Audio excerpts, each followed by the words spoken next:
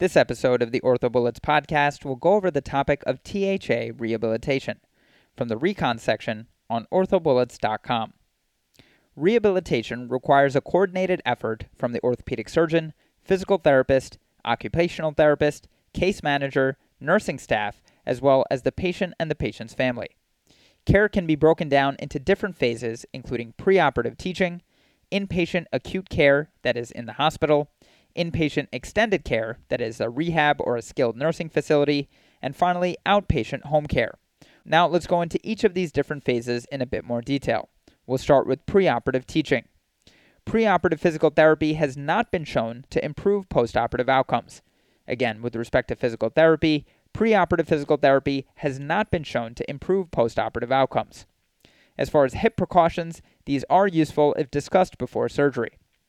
As far as types of hip precautions, in the posterolateral approach, avoid flexion past 90 degrees, extreme internal rotation, as well as adduction past the body's midline. Again, in the posterolateral approach, avoid flexion past 90 degrees, extreme internal rotation, as well as adduction past the body's midline. With the anterolateral approach, avoid extension, extreme external rotation, as well as adduction past the body's midline. Again, in the anterolateral approach, avoid extension, extreme external rotation, as well as adduction past the body's midline. And finally, in the direct anterior approach, avoid bridging, extension, extreme external rotation, as well as adduction past the body's midline.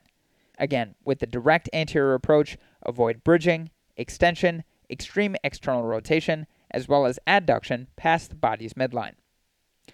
Now let's talk about inpatient acute care in the hospital. As far as pain management, preoperatively, NSAIDs and opioids should be given immediately before the procedure to reduce postoperative pain.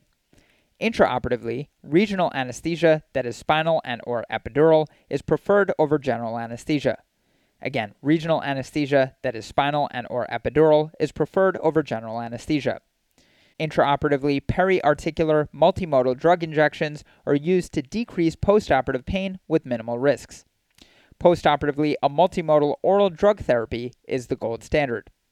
As far as physical therapy goals, the first goal is sitting upright, then gait training, ambulation with a walker, and then out of bed to chair, then transfers and gait normalization, and then finally independence. Discharge home criteria is based on independent ambulation with an assistive device, independent transfers, independent activities of daily living, stairs with supervision, as well as appropriate home assistance such as a spouse, family, and/or visiting nurses. Moving on to inpatient extended care or rehab, earlier discharge to rehab from the hospital is associated with improved outcomes. Again, earlier discharge to rehab from the hospital is associated with improved outcomes. Discharge criteria to home is similar to those in the hospital. Finally, as far as outpatient care, let's talk about return to sport, driving recommendations, and return to work. As far as return to sport, low-impact exercises are preferred. As far as golf, handicap shows minimal change after total hip arthroplasty. However, handicap shows an increase after total knee arthroplasty. Keep in mind that high-impact exercises increases revision rates in patients less than 55 years old. Again, high-impact exercises increases revision rates in patients less than 55 years old. As far as driving recommendations, patients may drive 3 to 4 weeks after a right total hip arthroplasty and less than 3 to 4 weeks after a left total hip arthroplasty. Of course, these are the recommendations in the United States based on the fact that the right leg is the driving leg. Keep in mind that overall reaction time returns to preoperative levels at 4 to 6 weeks. This has been a tested point on previous exams, so I'll say it again. Reaction time returns to preoperative levels at 4 to 6 weeks. And finally, as far as return to work, this can be done within a month if no manual labor. Okay, so now that we've gone over the major points about this topic, let's go over 2 questions to apply the information and get a sense of how this topic has been tested on past exams. The first question reads, a 68-year-old male undergoes a left total hip arthroplasty. After this particular procedure, when are nearly all patients' driving reaction times returned to their preoperative level?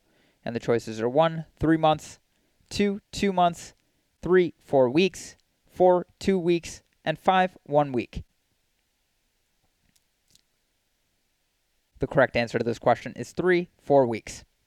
So in a patient who undergoes primary total hip arthroplasty, driving reaction time typically returns to preoperative levels in 4 to 6 weeks. Several factors can influence return to driving after total hip arthroplasty. In addition to the initial postoperative pain and weaning from narcotic medication, reaction time is also affected by site of surgery, extent of lengthening, and progression with rehabilitation. A small number of patients may convert from one-footed to two-footed drivers after surgery.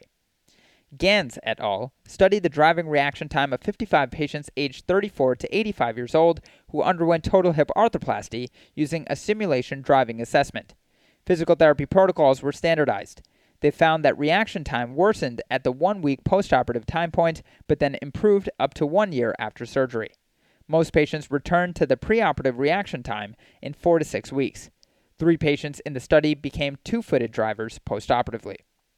Cooper completed a systematic review of return to driving after orthopedic surgical procedures and suggests that future research be conducted using established timeframes as reference. And moving on to the final question. A 60-year-old female underwent hybrid total hip arthroplasty with good position of implants and postoperatively is instructed not to extend, adduct, and externally rotate the hip to prevent dislocation. What approach was likely performed?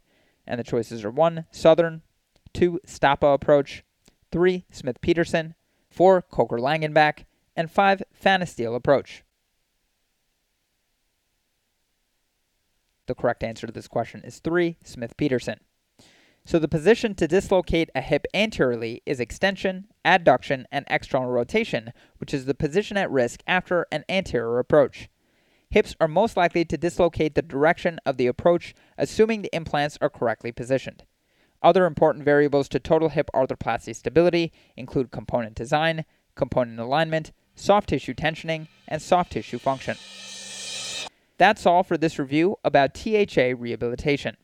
Hopefully that was helpful. This is the OrthoBullets podcast, a daily audio review session by OrthoBullets, the free learning and collaboration community for orthopedic surgery education. Keep in mind that these podcasts are designed to go along with the topics on orthobullets.com, and in fact, you can listen to these episodes right on the OrthoBullets website while going through the topic. If you've gotten any value from the OrthoBullets podcast so far, please consider leaving us a 5-star rating and writing us a review on Apple Podcasts. It will help us spread the word and increase our discoverability tremendously. Thanks so much, and we'll see you all tomorrow.